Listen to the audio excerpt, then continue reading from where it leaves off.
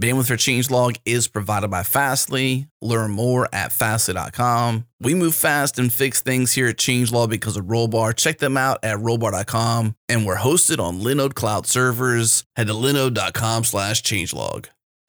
This episode is brought to you by DigitalOcean. DigitalOcean is the simplest cloud platform for developers and teams with products like Droplets, Spaces, Kubernetes, load balancers, block storage, and pre-built one-click apps. You can deploy, manage, and scale cloud applications faster and more efficiently on DigitalOcean. Whether you're running one virtual machine or 10,000, DigitalOcean makes managing your infrastructure way too easy. Get started for free with a $100 credit. Head to do.co/changelog. Again, do.co/changelog.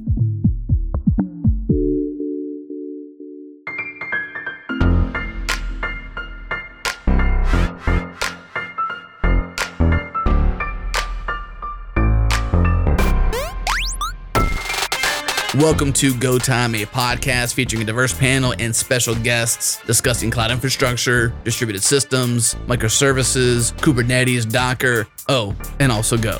We record live every Tuesday at 3 p.m. Eastern, noon Pacific. Join the community that's live with us in real time during the show in the Go Time FM channel in Gopher Slack. Follow us on Twitter, we're at GoTimeFM. Listen live at changelog.com/live or subscribe at changelog.com/GoTime. And now on to the show.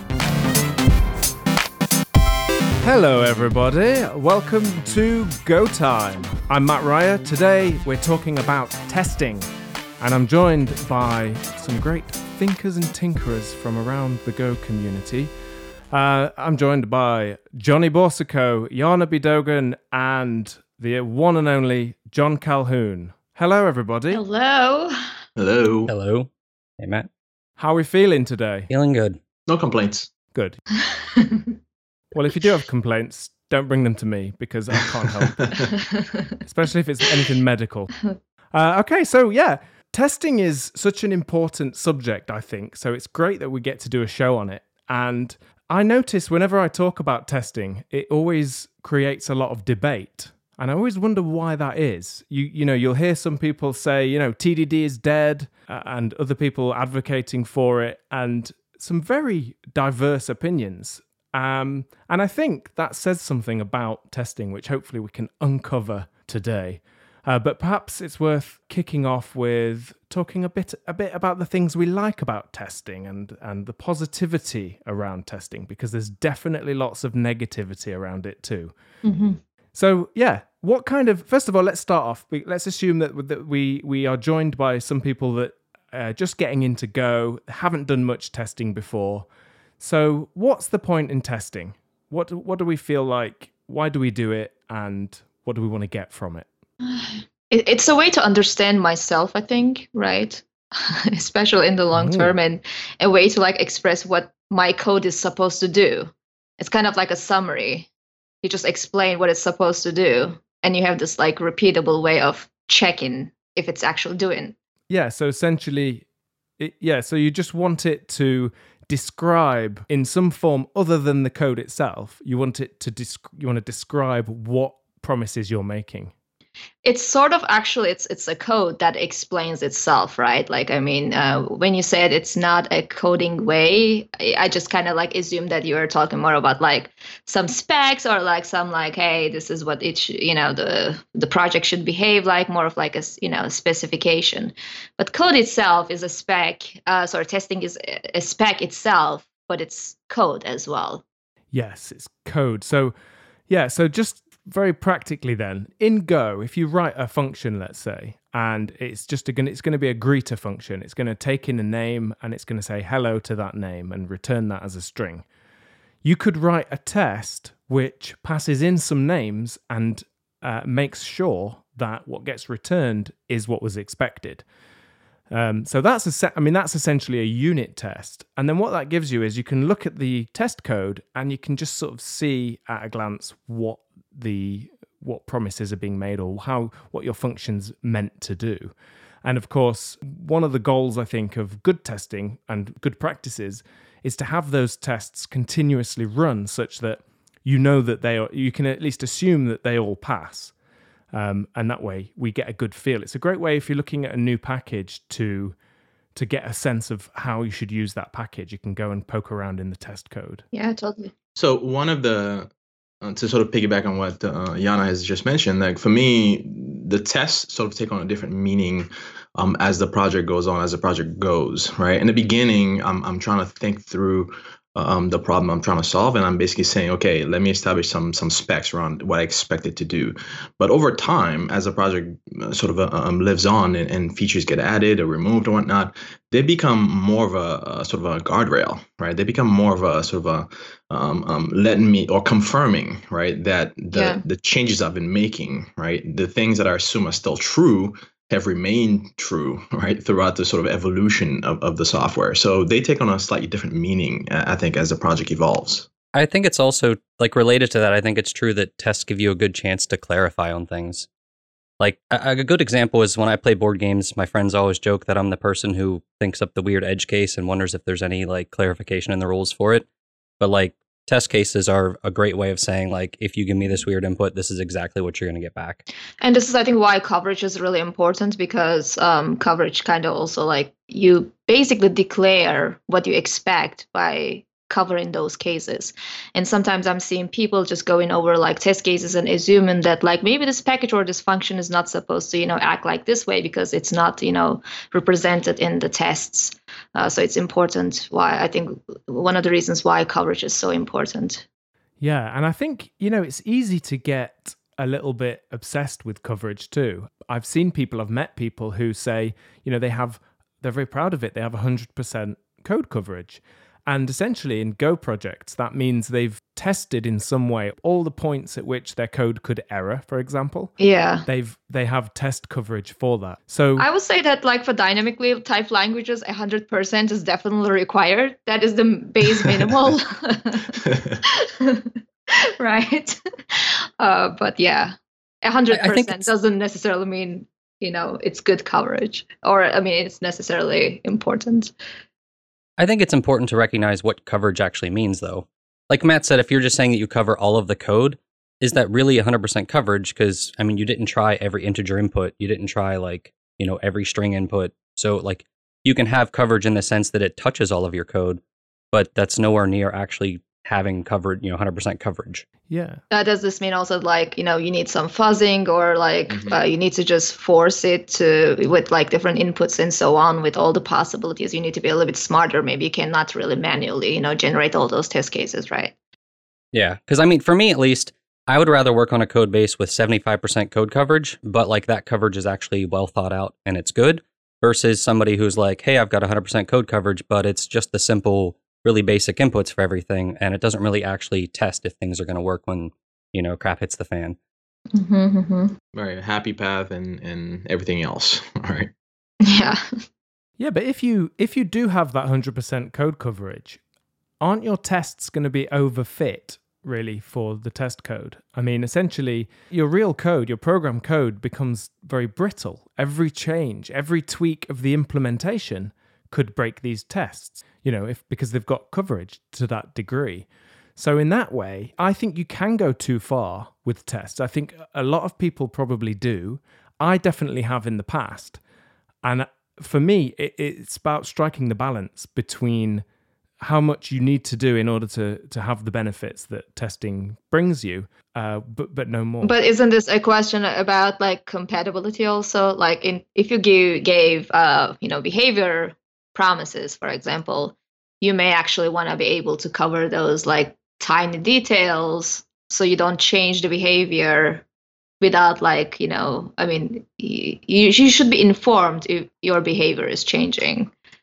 Yeah, and I suppose that's a good way of putting it. It's about what promises you've made. And this is where I think it's quite difficult to have these conversations in the general, because I think this will change depending on the kind of thing you're building. If you're building a binary encoder, decoder, then the test coverage and everything's going to look very different to if you're building an email sending service or something. Do you think? Yeah, true. Yeah. Even if you're if you talk about a website or something like that, technically to have 100% coverage, it feels like, okay, what happens if my hard drive fails? There's all these weird things that you might need to simulate, but is that actually worth doing versus, like you said, an encoder or something that's much smaller, you don't really have to think about all of that stuff as much. Yeah, I think like unit tests versus, integration tests is a huge topic. And, like it's so complicated to run some of these integration tests that people would rather go to Canary and try to, take a look in production because the environment and all the glue is really complicated. Yeah, so we should just spend a little bit of time just talking a bit about those differences between, say, unit tests and integration tests and the other types of testing that there are. For sure, unit testing, I think, is the simplest one to understand because it's the simplest kind of test.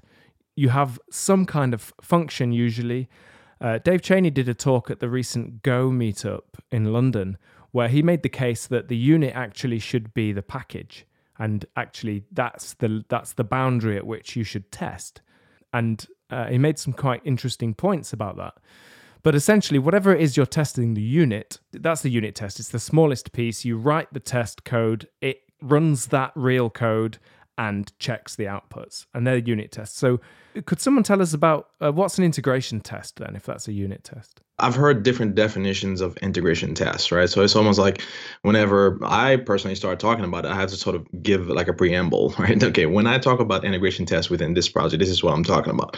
But basically, the basic idea is that given a solution, given a piece of software that solves a particular problem, are the different components within that solution well integrated as such that they can perform the given, basically they can solve the problem, right? Can the components work well together, right, to actually deliver the solution? So you can have just 2 components, a dozen components, hundreds of components, it doesn't matter. Do all these pieces within the bounds of your software, real solution, right, without talking to external sort of entities, can these things talk to each other? Now, there are others who think, well, integration testing means you go outside the boundaries of the immediate piece of software, of the immediate sort of repo or whatever the project is. Now, can it talk to, say, an external service like a database? Can it talk to other APIs? And it's almost like you kind of have to sort of qualify what you mean by integration testing. But at least I consider it as within the project you're working on right now, do all the pieces in it fit together well? I think like one way, like piggybacking on that a little bit, that I've heard it described that I think it helps sometimes is if you think about it as like I'm testing this one package or component or whatever it is, and like it's interacting with other things, and you have to pretend that like I'm not going to be changing that code. So I have to make sure that like what I have works correctly with those things. Yeah, and I think you run integration tests like after your unit tests because you want to make sure first the module itself is like running, and the integration test is only handling if it can like work together with other modules, right? Yeah, like one of the examples I've always liked to give is you could write a unit test for like, let's say you're connecting to a Stripe API. You could write a unit test for it and say like, as long as they give me back this this response, my code works correctly. But you're never actually verifying that Stripe gives that response back. So if we assume that like the Stripe API, let's say assume you're allowed to talk to third-party services for your integration testing definition, the integration test might be the one that actually talks with Stripe and says, do I actually get the response back I expected? So like the two sort of have those 2 separate purposes that helps clarify what they're trying to do.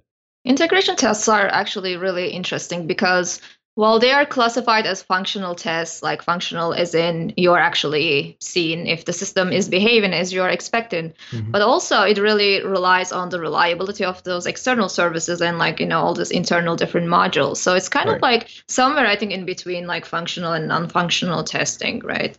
I think that's what makes it so hard is that every company, depending on what all they rely on, has such a very different understanding of what an integration test is. Yeah. If you think about like a Google, when they release something, that it's a very different scale than like if I were to take something and throw it up onto a small Linode server or something. That's a very different experience than like somebody Google is going to release something. So like the integration testing is going to be vastly different.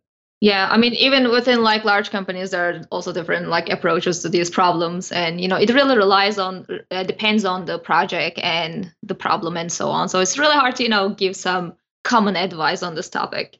Yeah, absolutely right. So this kind of touches on an interesting bit as well, which basically like when when I know I'm sort of integrating with a third party solution, right?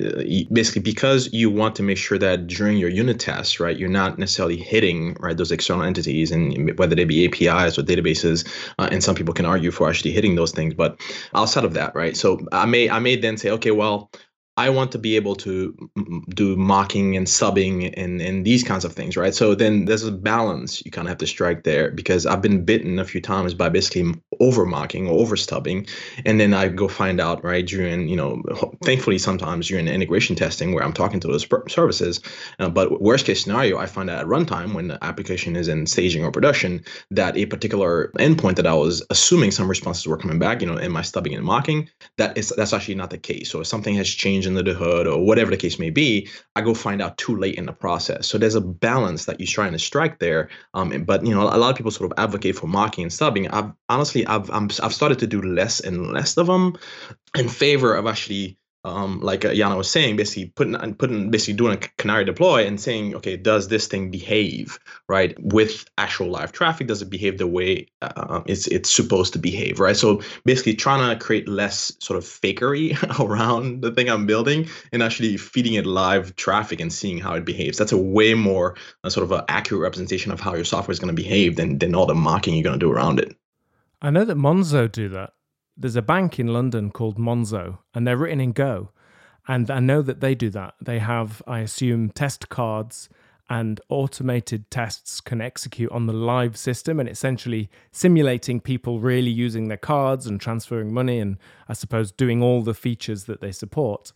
And that can just be continuously running in production, and you'll see kind of early signals. If any of that's broken, it will tell you that something's broken. Yeah, I've seen like some cases where people just replicate some of the incoming traffic and like forward it to this like tested environment and try to see like in terms of reliability or performance is pretty much the same. Like that's how they actually do some of the performance tests.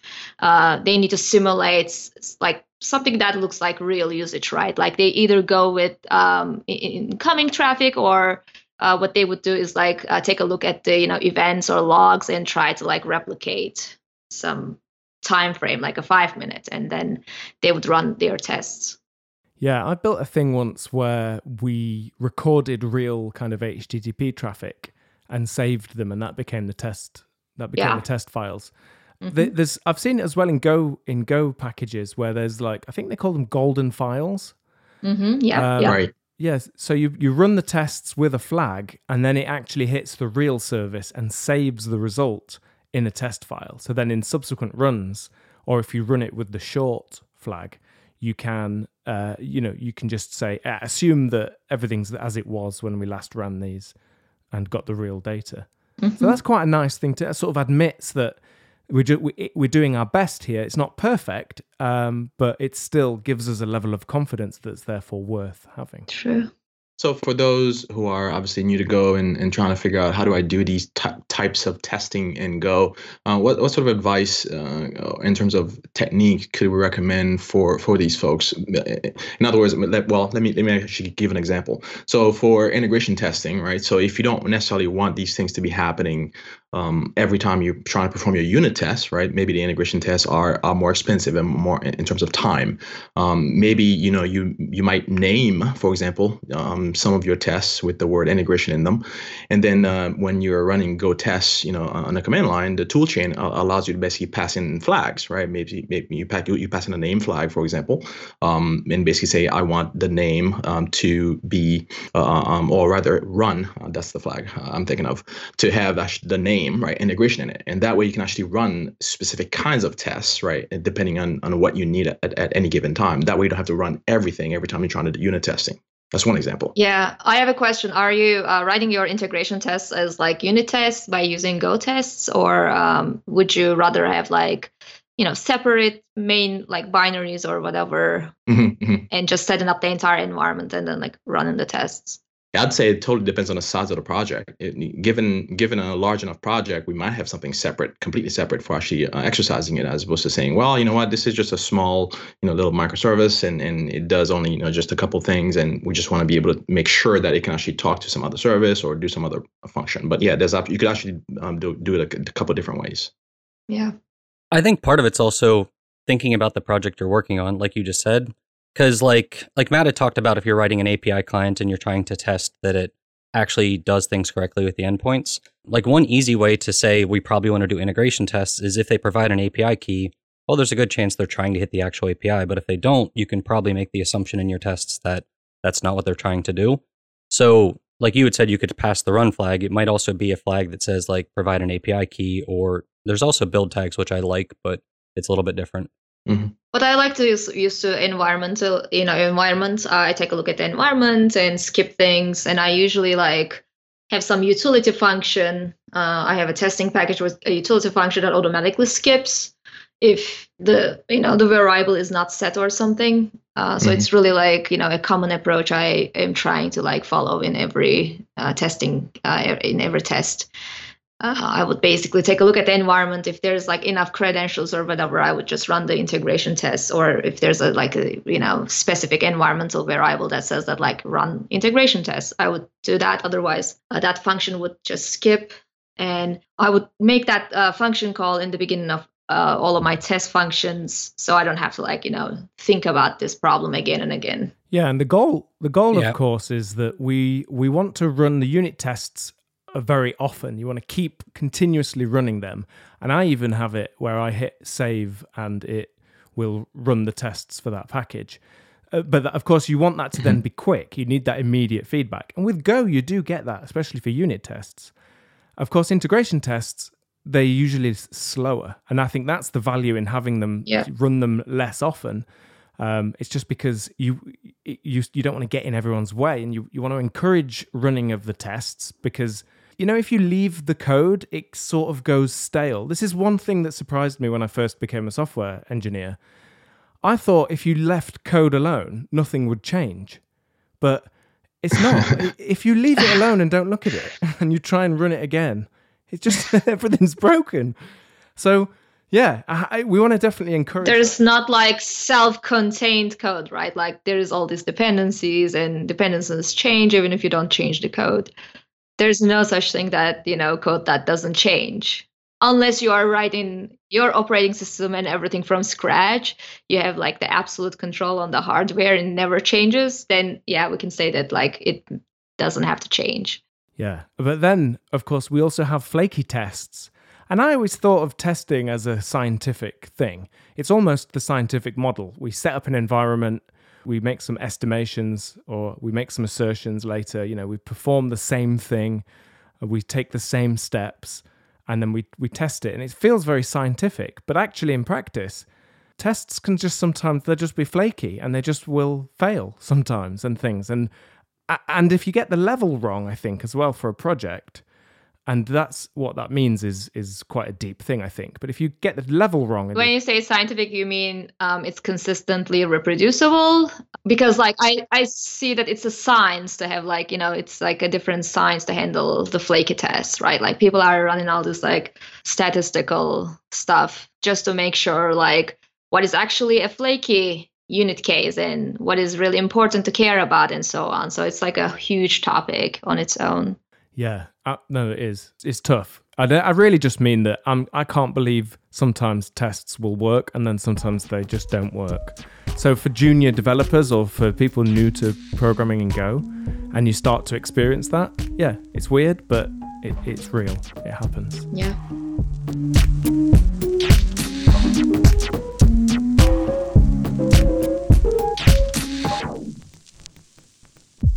This episode is brought to you by StrongDM. StrongDM makes it easy for DevOps to enforce the controls InfoSec teams require, manage access to any database, server, in any environment. And in this segment, we're talking to Jim Mordko, VP of Engineering at Hearst. He's sharing how they're using StrongDM within their team of 90 plus engineers. It now takes them just 60 seconds to offboard a team member from a data source. We have an engineering team of somewhere in the area of 80 or 90 engineers. Because we've got so many services and many databases and so many developers, we need a reasonable way to manage access to them. It was a somewhat painful and labor-intensive process. Our DevOps team would literally have to manage every one of the permissions for everybody who wanted access. So StrongDM has been a real godsend in that area for us. Requests for access to specific databases were pretty much manual. Now we've adopted StrongDM. It's something that you don't even know is there. Once it's installed, it just works. It's very simple. We've set up a multitude of data sources so that when somebody's onboarded, we just give them access to StrongDM. It's pretty simple. Our DevOps team, they have a very minimal effort required to enable each data source to be connected to StrongDM, and then installing the client software is it's very, very simple and straightforward. You can use whatever client you want to talk to the database, so there's really no training necessary. All right, if your team can benefit from nearly instant onboarding and offboarding that's fully SOC 2 compliant, head to strongdm.com to learn more and request a free demo. Again, strongdm.com.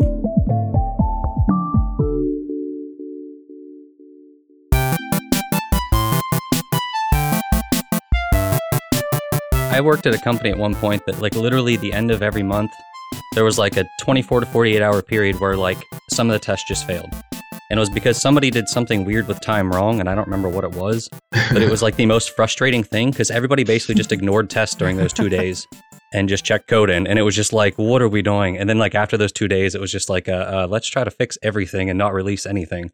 Oh, yeah, that's like the most dangerous part of it. Like once everything is becoming, if there's at least one flaky test, people learn how not to look at the test results and like they just entirely ignore testing, right? Like that's why it's really important to, do something about flaky tests. Yeah, that's a great point, actually. That's exactly what happens. If something's just annoying, you as a developer, you've actually got work to do. You haven't got time to fix someone else's test where you don't have any context about it. So yeah, it's very common that what will happen is you just stop testing, you just stop writing tests. It's too messy, it doesn't work, just comment them out or something. That's what happens in real life. That's definitely the number one reason I've seen for companies to stop testing as much as they should. It's because tests aren't working, so people aren't listening to them. So that leads to people just no longer writing more tests because what's the point? What do you do when there's a really flaky test and it's not really easy to actually fix it? But I know that like it's going to actually damage the testing culture if we keep it in the test suite. Would you remove that momentarily until you figure out, or would you keep it and try to tell everybody to be careful because just because one test is flaky and is failing very often doesn't mean that we shouldn't care about testing. So one thing I've been experimenting with, which I still don't know how I feel about it, and a lot of my development is done in smaller teams, but if I see tests like that, I tend to use build tags for my tests. So like I'll have a build tag for integration testing and stuff. I'll actually throw things in like a flaky build tag and just basically say, these are all the tests that are known to be flaky. So then people know, like, if you aren't running that tag, you shouldn't be ignoring tests. But if you're running that tag, then there's a chance it could be because it's flaky. So like at least then it's isolated so people know, when to ignore stuff. Yeah, it's a great approach. But hold on, what are some reasons why tests can be flaky? Just imagine that there's a concurrency thing and like you don't have the API to like manage the concurrency, and then there's no determinism, and you can't really like simulate one particular case or whatever. It could be for multiple reasons and you don't maybe necessarily know what you can do about it right now. But, you may want to work on it and maybe it will take a week or something to actually come up with a decent test that is going to replace that flaky test. So you may want to momentarily at least just label it as a flaky one and still keep it around. Jana, would you ever change the design in order to make testing easier? In terms of what? Well, for example, if something's non-deterministic, but you could change the design in some way or redesign the component. Yeah, definitely. I mean, you would totally redesign, but imagine that like you don't have like access to change for example, let's talk about concurrency. There is this like concurrent playback scheduler that you want to test. And it doesn't provide you the right API, so you cannot like create that like momentarily, you cannot like intercept, you cannot like change the behavior of the scheduler. You cannot like really stop the scheduler to check if everything is fine along the way. So like, you have very limited options there. You would either not test that case, or you would just ask them to give you some hooks so you can actually make the schedulers testable. But what would you do if you are actually limited to test a case and there's no deterministic way to test a component. It has happened to me before, and it's a pain. One of the things we did, and I really don't advocate for this, but it worked. This is a part of the disclaimer here is that developers will just hack anything to make it work. I ran it in for loop because it mostly was fine. So I let it run like 4 or 5 times. And if it failed every time, then it was a fail. If it passed any one of those times, I knew that it was okay. But that doesn't feel great. I didn't go home thinking, yeah, I'm really good at computers today. Put that on your resume. Yeah. By any means necessary, this test will pass. Yeah. But that's the attitude, though. That we have to remember that is what people are doing. They've got some other thing that they're trying to achieve. So they'll do anything. It's very natural. And we should, as individuals, fight it. But anyone that's building tools or designing frameworks to help in this, they should for sure bear that in mind. I think we just do a terrible job in terms of like thinking about the testability of anything we design. Like our API design, we had this show about the API design, but we never talked about testability. But necessarily we optimize a lot of things around usability. But when it comes to testability, we're just always it's always the second priority, and we end up like having either flaky tests or like non-testable code or like over mocked situations, which is not really nice. Yeah. Jana, are you talking about sort of for example, like a practical example might be that you say you write a Go package, and you expose sort of some sort of testing facility, right, for the consumers of your package. So we're not talking about the test you write for your own functionality, but really exposing something that others who are integrating your package can use to test. Exactly. Or like design an APIs in a way that it can be mockable or testable, some certain way. Like just keeping in mind that I think something needs to be testable by the user is just a good exercise, but we don't necessarily care too much about it when we are designing APIs. Yeah, so that's funny because when we did Machinebox, that was a conversation we had a lot, which is we made sure that people would be able to test this stuff and stub it out easily or whatever they wanted to do. And I think it should be a first-class concern. But of course, if you're generating code or, if there are other mechanisms, and every project is different, that is a difficult thing to keep thinking about. But TDD helps me do that because I usually put my code, at least by default, in a different test package, so that I am testing it. I'm testing the package externally. So in order to test it, it has to be testable.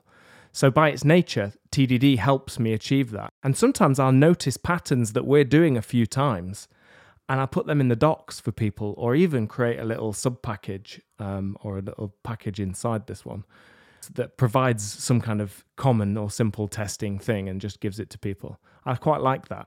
Mm-hmm. So in doing that, did you notice anything that you could design that like make your packages less testable? Like did anything stick out? Yes. I mean, any kind of global state, suddenly you have to care about, you can't just run your tests in any order. I like to be able to run unit tests in any order that I like. And I like to be able to just run one at a time if I'm just working on one little thing. Mm.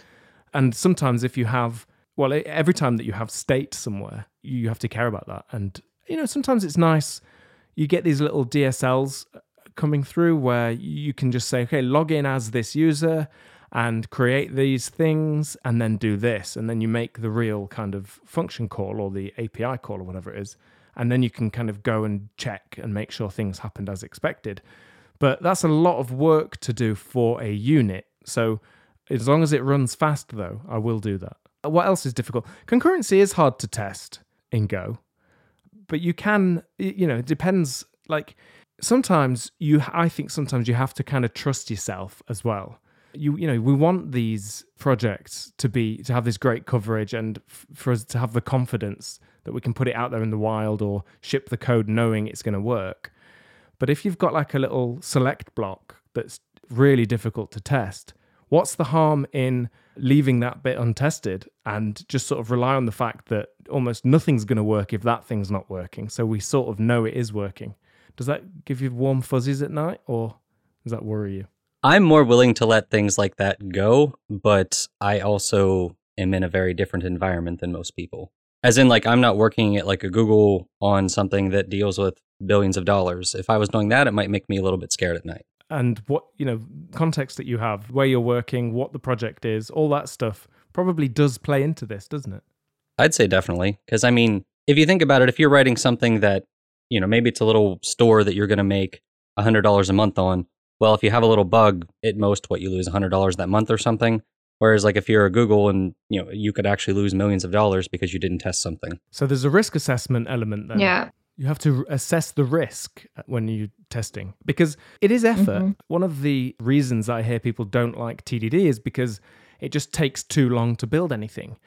That, for me, isn't true now. I'm actually faster with TDD because of the focus it gives me and the speed at which I can write code because, if it's wrong, I'll quickly see that it's wrong. It actually allows me to go a lot faster. But isn't TDD? So I have a question about TDD.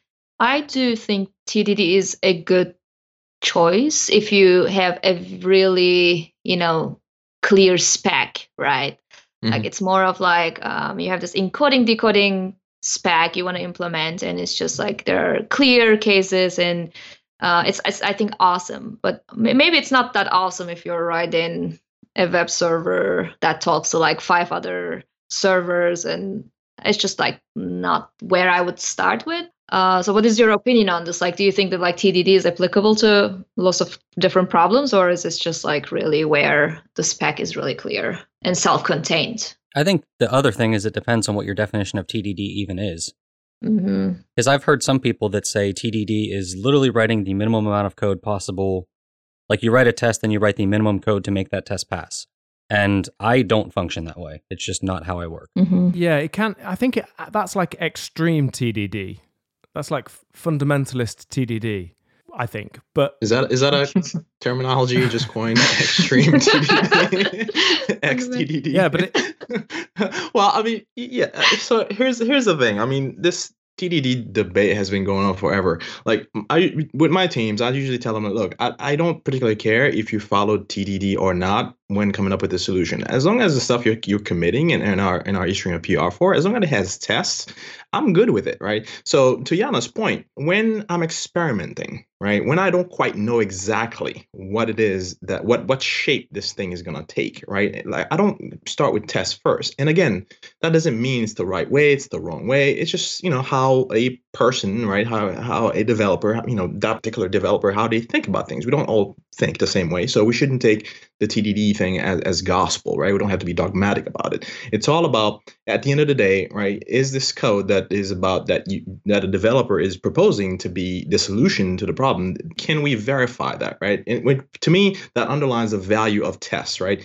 You are telling me that as a developer, the solution you are proposing is correct, and this is the test that says so. That is, to me, the ultimate value of the test, right? So that when somebody else picks it up and they start to make changes, they know exactly what is expected. And if it breaks, they know what it is they need to look at to fix it. So that's the ultimate value of the test. I don't care how you come up with it, as long as you have them. I think that's fair enough.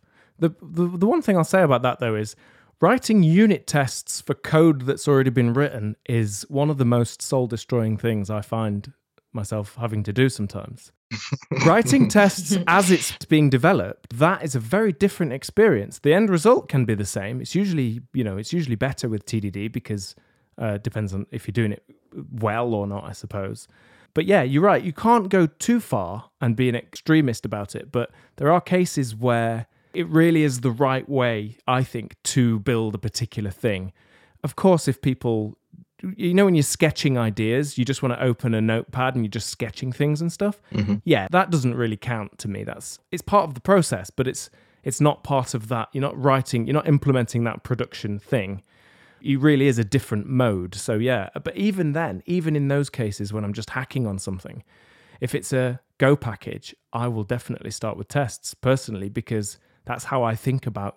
I mean, that's really, I become the first user of that package. And I think that's the right way to write code and to build packages.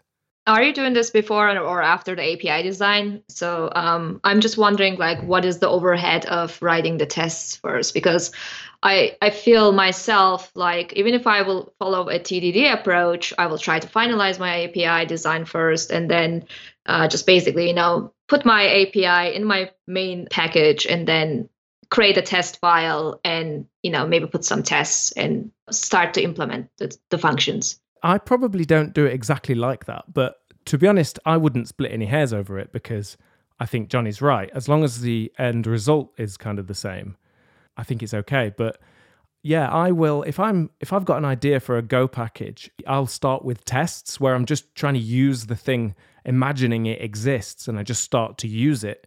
And that's how I kind of do API design, most of the time. And I'll say, oh, okay, so now I'm calling this package. I need to be able to set this. I need to be able to set an HTTP client. So how am I going to do that in the design?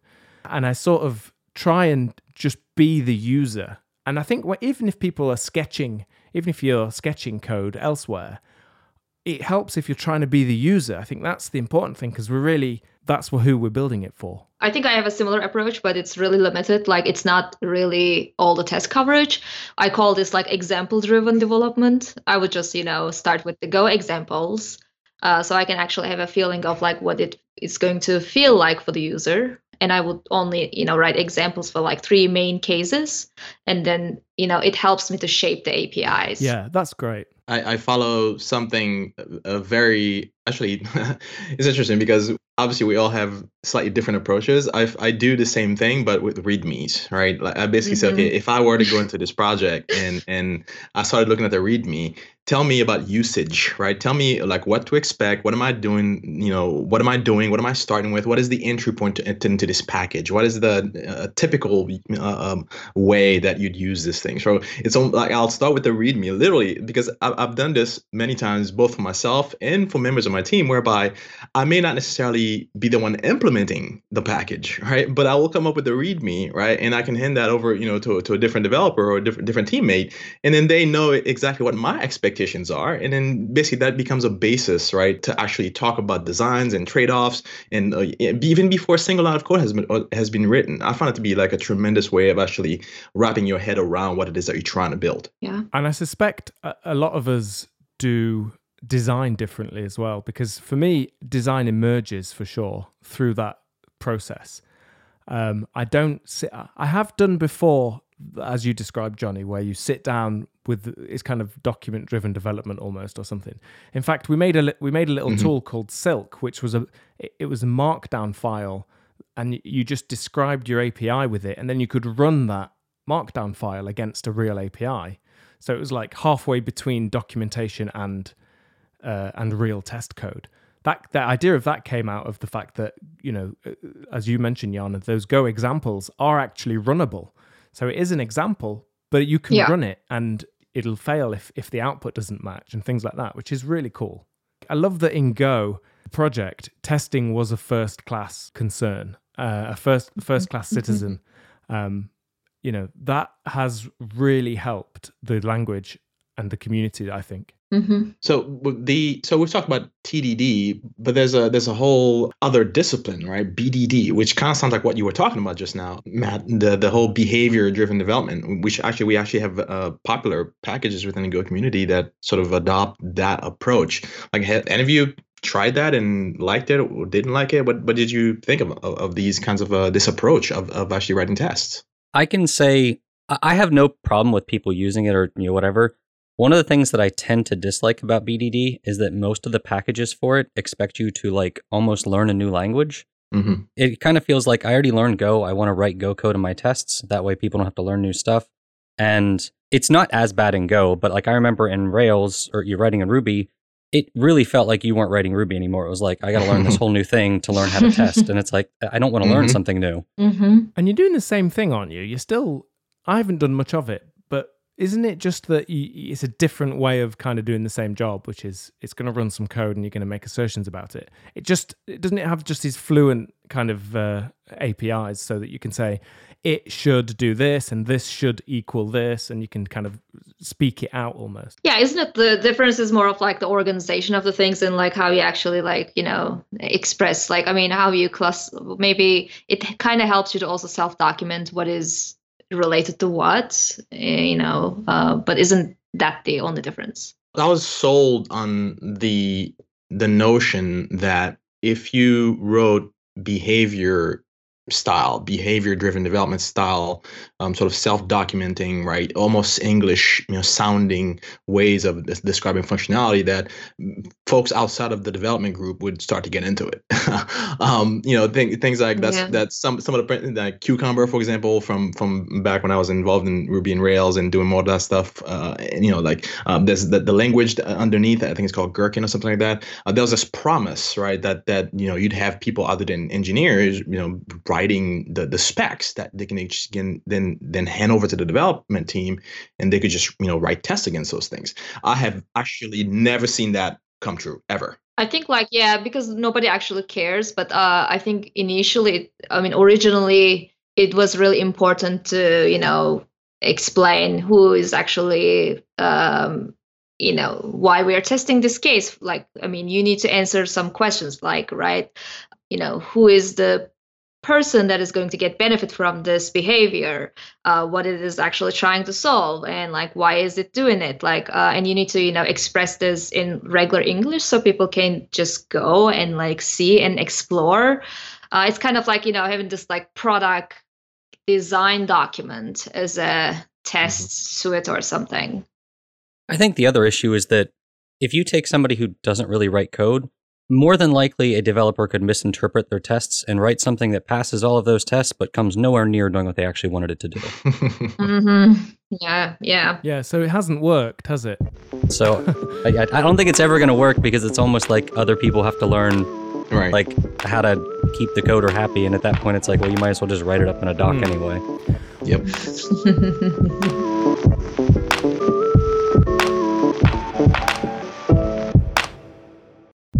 This episode is brought to you by O'Reilly Velocity Conference in San Jose, California, June 10th through June 13th. To get ahead today, your organization needs to be cloud native, and O'Reilly Velocity Conference covers everything from Kubernetes and site reliability engineering to observability and performance to give you a comprehensive understanding of applications and services and stay on top of the rapidly changing cloud landscape. They have amazing training, amazing speakers, and of course, an amazing community. Hear from industry leaders like Lena Hall, Julie Horvath, Liz Fong-Jones, Emily Freeman, and more. Learn new skills, approaches, and technologies, and get expert insights and essential training on critical topics like chaos engineering, cloud native systems, emerging tech, serverless, production engineering, and of course, Kubernetes. Learn more and register at velocityconf.com/CA. Again, it's in San Jose, California, June 10th through June 13th. Plus, our listeners get 20% off bronze, silver, and gold passes when you use the code GOTIME20. Again, velocityconf.com/CA,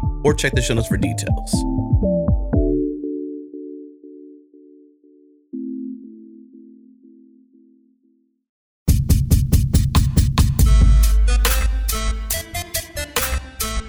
Well, listeners, remember, you can join in the conversation on Slack. We're in the hashtag GoTimeFM channel, and you can also Twitter at GoTimeFM.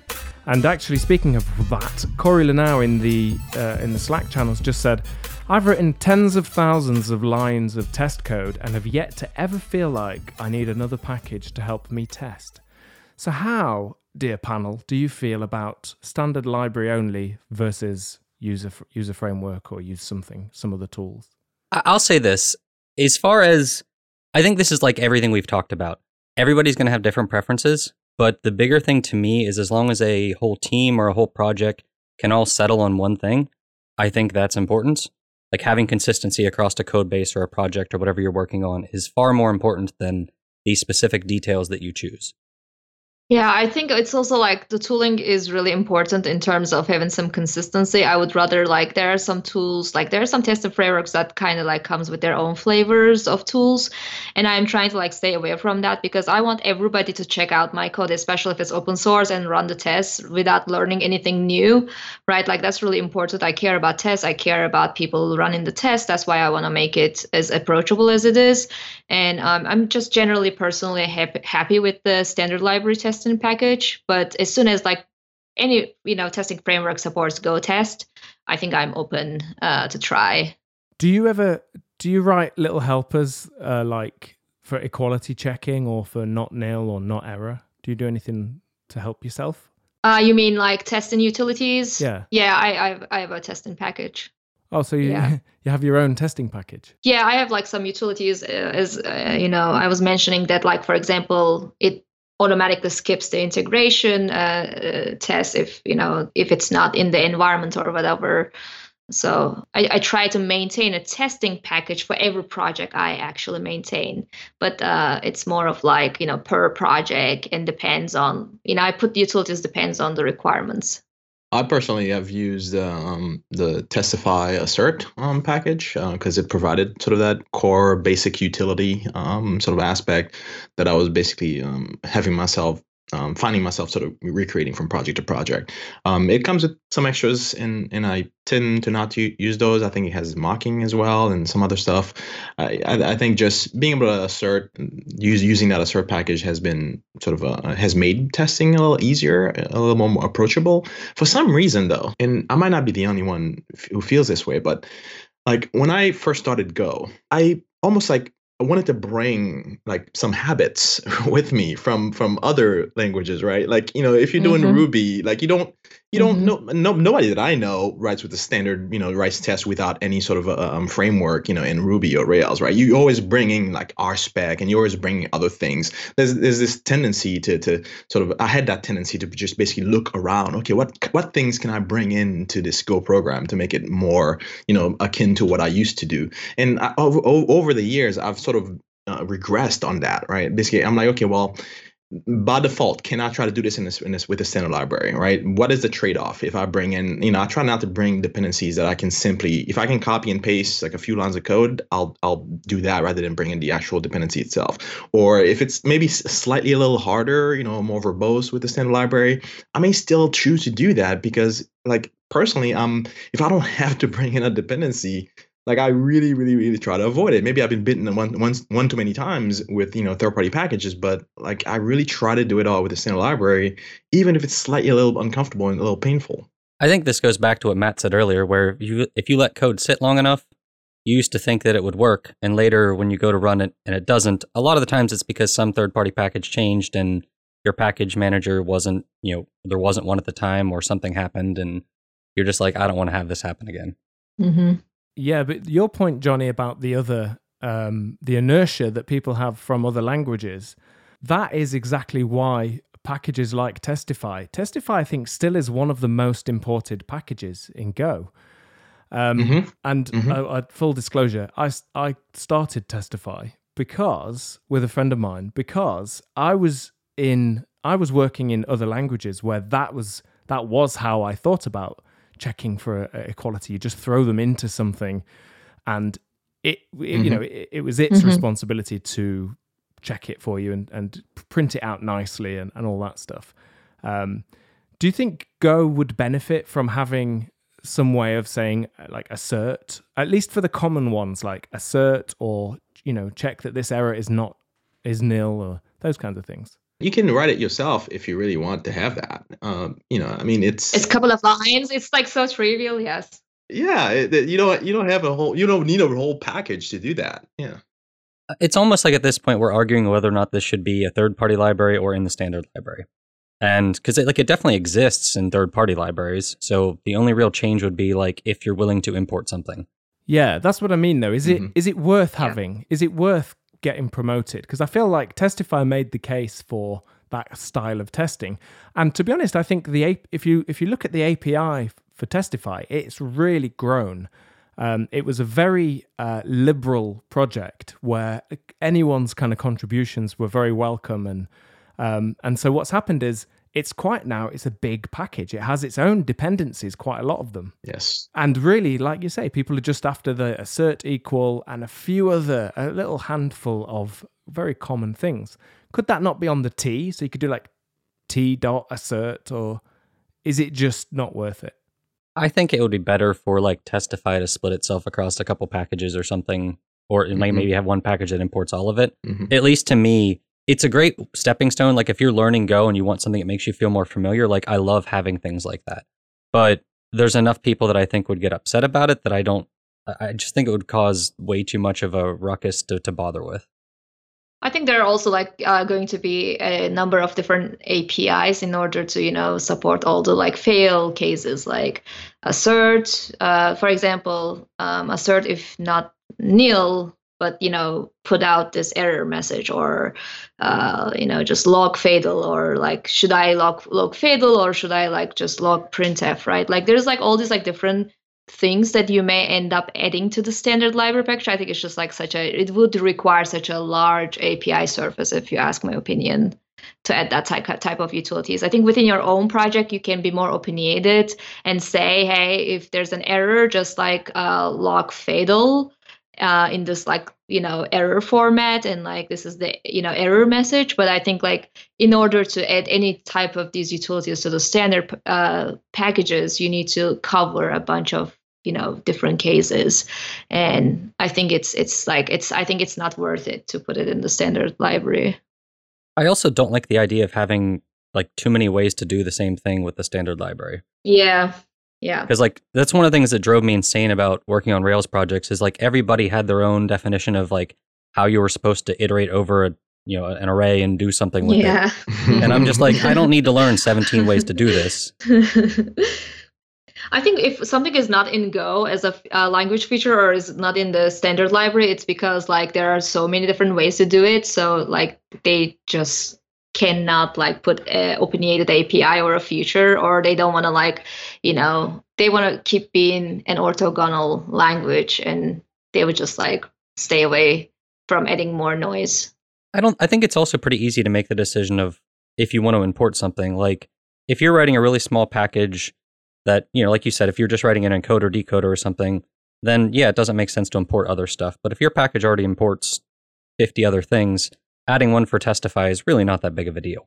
Sure. What other things do we like when we are testing in Go specifically? One of them that always stands out to me is I love the way that we can just do table tests in Go, where you just have a slice of anonymous struct that contain any fields that you like. It depends on the case, which is perfect because it's another opportunity to tell a bit more of a story. And then you just immediately instantiate with some test data, and then you just loop over that and run some target method or some target function, or you do something with those inputs. And then the table tests also contain the outputs. So that as a little pattern, I think, is a great one. Are there any other? I never leave home without it. Really, I mean, even for like single case, tables, basically. Because the thing, what I found over and over and over again, even when I start to think that, well, maybe there's really just one case here that I'm trying to test with this. Eventually, right, I'll either find an edge case or find some other input, whether from the business or from looking at, in the course of actually coming up with a solution. I'll find out, oh yeah, there is more than one case. So I end up creating a table-driven test anyway. So right now, I just right off the bat, I just start out with it and just put the case I know of right now, and then over time, it's easy to simply add a new one. Just copy and paste it onto the next line, or comment out one line at a time to test in isolation. I mean, I really don't have any tests without it. I really like that it actually encourages people to add more cases. So that's what I realized, that if I actually start with a table-driven test, people will add more, cases over time, because, it's like less boiler for them to like, create a new test function and so on. So it really also encourages, people to add more tests. Yeah, it's also great for people that are new to programming in Go. If you're looking for an open source project and you want to contribute, you can go and have a look at look in the test code, because there might be, you might know something about that world that the original package writers didn't know. Yeah. Yeah. I agree. It makes it easy. Yeah, one more thing I like about table-driven tests in Go, some of the editors actually can generate the test in a table-driven way. So you just automatically get the boilerplate, and you don't really have to you don't have to even pick you can just auto-generate the table-driven style test. And even if you have one case, you can keep it as that way, and then more people will come in and fill in. Have you ever found certain situations where it feels easier to not necessarily to not get to a table-driven test, but to instead start with something more straightforward and then come back and see how can I make this a table-driven test? No. I think I have one problem with table-driven tests. It's so hard to say just only run it for this particular input, right? It needs to be run for everything, the entire table. So comment. Your only options are either comment it out. Yeah. Yeah. Right. Or you could overwrite the struct underneath it, I guess. Yeah, but these are usual unit tests, so they usually actually are really fast, right? But sometimes I just want to run it for one particular thing because the output is so verbose or something, because I'm printing out some other additional things, and it's so hard to read the logs or something, and that's the only case I have.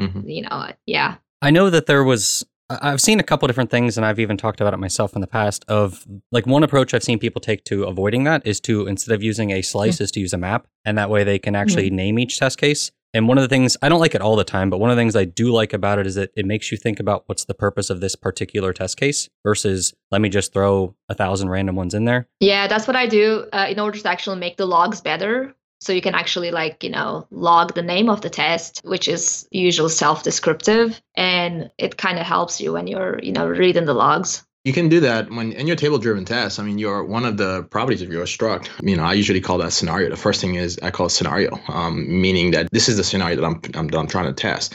And when I call my t.run, right, when I'm doing subtests, the first parameter is the name of the scenario. So the output ends up telling me exactly this is the test you were on, and this is what failed. Sure. It's pretty straightforward. Yeah. Okay, so you do it basically. It's the same idea, except instead of a map where the key is the name of the test, you just have the first field of the struct being it. Exactly. Okay. Yeah. I think I've generally just not preferred that, because then when you're iterating, you're writing your for loop with a range, it's clear which is the test case and which is the test case data and which is the name of the test, if that makes sense. Yeah, but it's a very minor nitpick. Right. Yeah, Chris James just said that as well on Slack. He said if you use t.run, of course, that subtest, you can then be specific using the run flag. He made the same point. By the way, table-driven tests were really hard before the subtests, right? Before t.run, it was really hard.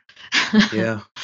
Yes. Yeah. Now there's no excuse. I can't think of it, but you guys were talking about how you always start with tables. And I remember there were a couple things that I wrote at one point that coming up with the test without, basically it was hard to come up with the table-driven version at first, but I just can't think of the exact cases. I think it was something to do with errors where sometimes I wanted to ignore errors, and other times I wanted to do something else, but I don't remember what it was. Oh, yeah, I totally can see that. And I think if my assertion is not going to be the same for every input, I try to separate the tests. I think what it was I had tests where I was actually testing against a real API, and I wanted to verify certain error the errors had more to them that I wanted to assert. So I had to do a little bit more with it. Yeah. What I ended up doing was having check functions, but when I first wrote the test with tables, I didn't really want to think about check functions. I just wanted to think about, let me write a test and then I'll come back. Yeah. Does anybody else remember? Oh, sorry, Johnny, I'm going to change the subject. So if this is on subject, go for it. Yeah. Please go ahead. Oh, I was just going to say, does anyone remember before error was an interface in Go? It used to be a pointer. It was a type, os.error. It just occurred to me then, because I remember fighting with errors at one point, and I got it was OS error, and of course it changed. I think obviously before V1. Oh, good, I haven't gone crazy. Another thing I like to do. Sorry, just one more thing. Something I quite like to do is if I have a setup function that's going to do some work, I like to return a teardown function from that setup call. So usually I'll call setup, pass in the T, and to all the helpers I pass in the T so that if something goes wrong, they can fail it. I don't need to return any errors. But yeah, then the setup might return something, but it might also return, like context.withCancel, you get a cleanup function which you can just immediately defer to do the teardown. Yeah, that's what I like. I like the defer, the cleanup. I will say the only thing I dislike about that is when people just put the double parentheses, and Like if they do it, it's fine. It's just I feel like it's really easy to miss those. True, like evaluation versus I don't want to. Like if you defer setup and then another set of parentheses afterwards, people are like, "What are they setting up after this?" Yeah, I don't like that. Yeah, that's where we've just got obsessed with fewer lines of code and we've over condensed it. No, seriously, that absolutely agree. That it hurts readability so much. It just looks weird and magic, which usually I like. Mm-hmm. Do you reach for that, or do you use that in conjunction to the setup and teardown facilities you get with test main, or like do you pick one over the other, or like how do you do that? Just for a particular set of tests, whether if it's a table test and I want to do common setup and teardown, I'll use it for something like that. Yeah. Okay. I see. So when you have specific sets of tests, you're trying to do that with, but not for everything. Yeah, it won't always be appropriate. But for example, if I'm testing a web server, and basically I always am, then I'll create that server in a test helper and return it. And then the teardown function is just the close of that server so that it cleans up nicely after each run. See, nice. I wish that there was a way to like globally for a package to set up a setup function and a tear down function. Sometimes feel really variables, and I sometimes forget to call the setup or forget to call the tear down, and the test is misbehaving, or it's always been misbehaving, and nobody realized that it was not like cleaning up some of the resources, whatever. I wish that it was easier in the testing package to like just set up something that is global. Just always run this right in the beginning, and always run this in order to clean up. I kind of have mixed feelings because I feel like that would get abused with global state too much. Yeah, true. Global state's the devil. Yeah, anything that might be abused is going to be abused, so I agree. Yes. Anything that can be abused will be abused.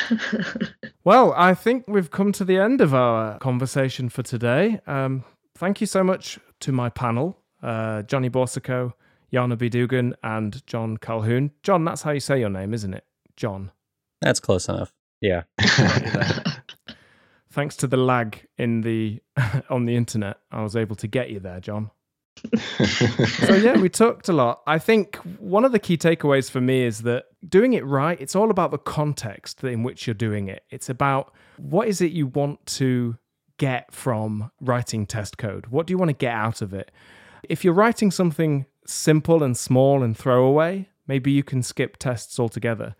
If you're writing some big, complicated system, the testing needs are going to be very different to smaller apps or little projects of your own, or websites, or even medium-sized projects. So there are no silver bullets, probably, when it comes to testing, just some good philosophies, probably. And I think if you care about your test code and look after it, don't just keep adding to it ad nauseum. Look after it, keep it well-groomed, take good care of it, and I think you'll be all right. You'll be just all right. And yeah, that's it. I think that's a wrap for today. Thanks for being here and listening, and hope to see you next week. All right, Go Time is back. It's been so much work behind the scenes, but it's definitely paying off now. And it's so much fun producing this show. We have so many people listening live. Thank you so much for that. We love you. And if you're not yet, hang with us in Gopher Slack. We have a channel called Go Time FM. Look it up. You'll find us. Chat with the community, share stories, share coffee recipes, whatever. It's a lot of fun. Also, we have discussions on every single episode at changelog.com. So head to changelog.com/GoTime, find this episode, and discuss it with the community. And of course, thank you to our sponsors, DigitalOcean, StrongDM, and Rollbar. Huge thanks to Fastly for being our bandwidth partner. Head to fastly.com to learn more. And we move fast and fix things around here at Changelog because of Rollbar. Check them out at rollbar.com/changelog. And we're hosted on Linode Cloud servers at linode.com/changelog. Our music is by the one and only Breakmaster Cylinder. And if you want to hear more episodes like this, subscribe to our master feed at changelog.com/master, or go to your podcast app and search for Changelog Master. You'll find it. Subscribe, get all of our shows in one single feed, as well as some extras that only hit the master feed. Thanks for listening. We'll see you soon.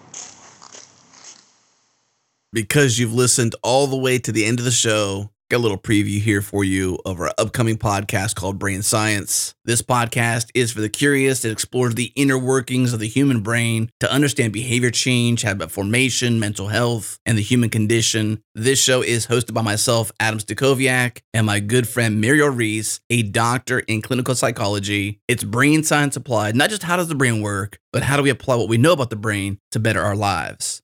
Here we go. That applied brain science really stood out to me because I don't want it to just be data. I want you to go, how can this fit? What can I take away? Now, how am I going to change? And that sort of is where you come in more, and even some of the questions I want to ask you, what are some of the most challenging things working in the tech world when it comes to relationships?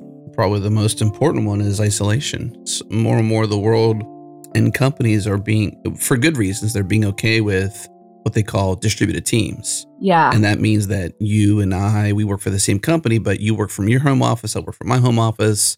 I might go into the office a couple times a week if I live local, but even if I live in San Francisco, I'm still probably a remote worker, even though I can hop in an Uber or hop on, the train or whatever and go into the office and be there in a half hour. But why waste the time? And this is where I would revisit what I want to talk about with resonance. And that whenever we're learning, no matter what thing, it's really helpful when we get feedback that's both immediate and specific. And so when you're by yourself and you don't have any interaction with other people, how can you get any feedback? I mean, you're losing most of the nonverbal communication, and you also don't have all of the voice inflections or facial expression. Have you ever tried to, be sad, feel sad, and smile at the same time? Try it. It's pretty hard. Right, because facial expression is exactly what's involved when it comes to empathy, which is relationships. I was reading a research article recently, and it talked about, how couples who are together a really long time end up sort of looking like each other. You ever heard that? Yeah. And so what they've looked at is when we actually empathize with other people, facial expression is really key within that. And so when you empathize with the partner you're with over and over and over again, your face begins to make the same creases and facial expression as it relates to where somebody else is emotionally. Wow. Right? Say it. So that's creepy. Well, this is sort of the hotbed when it comes to neuroscience these days, is mirror neurons. And these mirror neurons are what are involved with empathy. And so mirroring, meaning I get another person's emotional world. And so one of the research studies looked at Botox. And what they found is that Botox, because it actually assists in paralyzing facial muscles. Right. But then you can't contort your face, so you don't get wrinkles. But actually, levels of empathy go down. Right. Because your physical appearance can't reflect your inner appearance. You got it. And so when you're working in these remote locations, it might facilitate better work or more focus, and it allows people to be distributed and to capitalize on the talents across the country, right? Yeah. Wow. So that's like a treasure trove, in my opinion. Talking about in a scientific way, not just like, hey, this is my opinion. Yeah. About all the cons of that, because I think what we can do is still have remote work, but do it in more healthy ways. Because I've been self-employed remote worker since 2006. Now I'm a unique animal. I know that. My wife knows that. Right. And I'm fine with it. I'm a good human being, but I've got some flaws, and I'm willing to accept and share those to some degree. And I think the problem is we just lack maybe a more purposeful or intentional feedback loop. Yeah. Which I think is super important to being able to operate in this world in just good ways. I don't know, healthy ways is probably the best way to use in this show context, is healthy ways. One of the things that's fundamental, I would say, to being human is change, right? And so sometimes people come in and are really key in our life for a period of time, and then things change. Either we grow or they change in a different direction, and then the relationship changes or that feedback loop gets modified in some way. That isn't always a bad thing. It's just going, my sense of choice actually is a critical component when it comes to feeling good about my life. If I feel like everything is sort of outside of me and I don't have any charge over it, like I didn't choose to work in a more remote location, or I didn't choose to go to school, or I didn't choose this person, then it feels far more oppressive, as opposed to I actually participated in the outcome that I'm actually experiencing. So I then also have more charge over whether or not I want to change it. I think this feedback loop process that we're talking about here is super common to developers. You know, from people who write code to people who plan and to engineer and to manage and lead. Like, there's no one in the software process that doesn't understand the feedback loop. And the reason why is because in product development, they have this concept of agile. And basically, it means you produce something, you put it out there, and you expect the feedback loop to happen in order to gain insights and course correction to then release another version of it that continually and iteratively becomes more and more improved. So this whole process in day-to-day work in software is normal. Mm-hmm. And I think it's interesting how it can apply to their lives and people's lives, you know, to take the same importance of a feedback loop, for example, and apply it. Right. Well, so this is very much how it goes in relationship, which is why there is an importance when it comes to sort of things resonating. You ever walk into a room or an interaction with a couple other people and like something just feels wonky or off? You're like, I can't put my finger on it. But Definitely been there. Right? Well, and so to be able to identify that in relationships and even go, wow, I'm experiencing this person in my world with the limited interactions that I have with them. It hasn't really resonated with me, and so I don't get good feedback. So now I'm going to be more defensive because I feel as though there's a threat. It doesn't necessarily mean the person is threatening. However, my brain is going to tell me, hey, we need to be more protective. Yeah. We need to do some strategies so that you're not fully exposed. You know, one way I look at scenarios like this, I would say as of late, is because have you ever watched a TV show or a movie where the narration, the storytelling part of it, they expose a character in a certain light, and you may dislike that. They may be a villain or villainess, right? Sure. But the moment they turn the story to their backstory and why they are the way they are, or why they're acting the way they're acting, yes, you then kind of fall in love with them and you're almost rooting for them. Right? I feel like that's the same thing that happens day to day to our lives, is that, you know, there are people who seem villainous or not for us, but we don't understand their backstory and why they are the way they are for us to have and employ that empathy that's required to have this dance, as you say, this iteration of relationship. You know, we just assume they are who they are, and we project, you know, our worst fears onto them, and they become true. Yes, you got it. This is why, in the absence of, you know, a face, I don't really get to engage with people in the same sort of humanness that we are all in. And so you're exactly right. I mean, over and over and over again, because you can identify and go, oh, that's why they're harsh. Or, you know, I recently had an interaction I had shared with someone that I was a competitive gymnastics coach for a number of years. And so somebody thought that my response to them when they were really struggling was kind of harsh, but they remembered that I had told them I was a coach for so long. And they're like, oh, this is just another side of her coming out. Right. And I'm not sure I prefer it, but I get it. And then it switched for their reaction, because then they're like, oh, wait, we're on the same team. She's not trying to like oppress me or fight back against me. She actually is helping me, trying to get me to where I want to go. My wife and I, we've learned this concept of goodwill, right? Yeah. I can take your feedback or your criticisms in a different light if I know that you have goodwill for me. Yep. Meaning that you're not trying to harm me, that you are for me, not against me. And sometimes change, as we all know, is painful and can be painful. So sometimes the necessary feedback and or criticism that can influence that change can also be painful. But I can accept it differently if I know that she or they or whomever is in the scenario with me has goodwill for me, you know? Whereas if you know that they're not for you, then you obviously take it a whole different way. And that's an okay thing. But we often are, you know, in relationship with people that are giving us crucial feedback, and we need to have that kind of that lens. Like, it was significant in our marriage to understand, hey, I know there are times when you give me feedback, I am not happy about it, but I know you have goodwill for me. So therefore I calm down, I listen, I take that in and I process it, whatever, but I take it in a different way because I know that she's for me and not against me.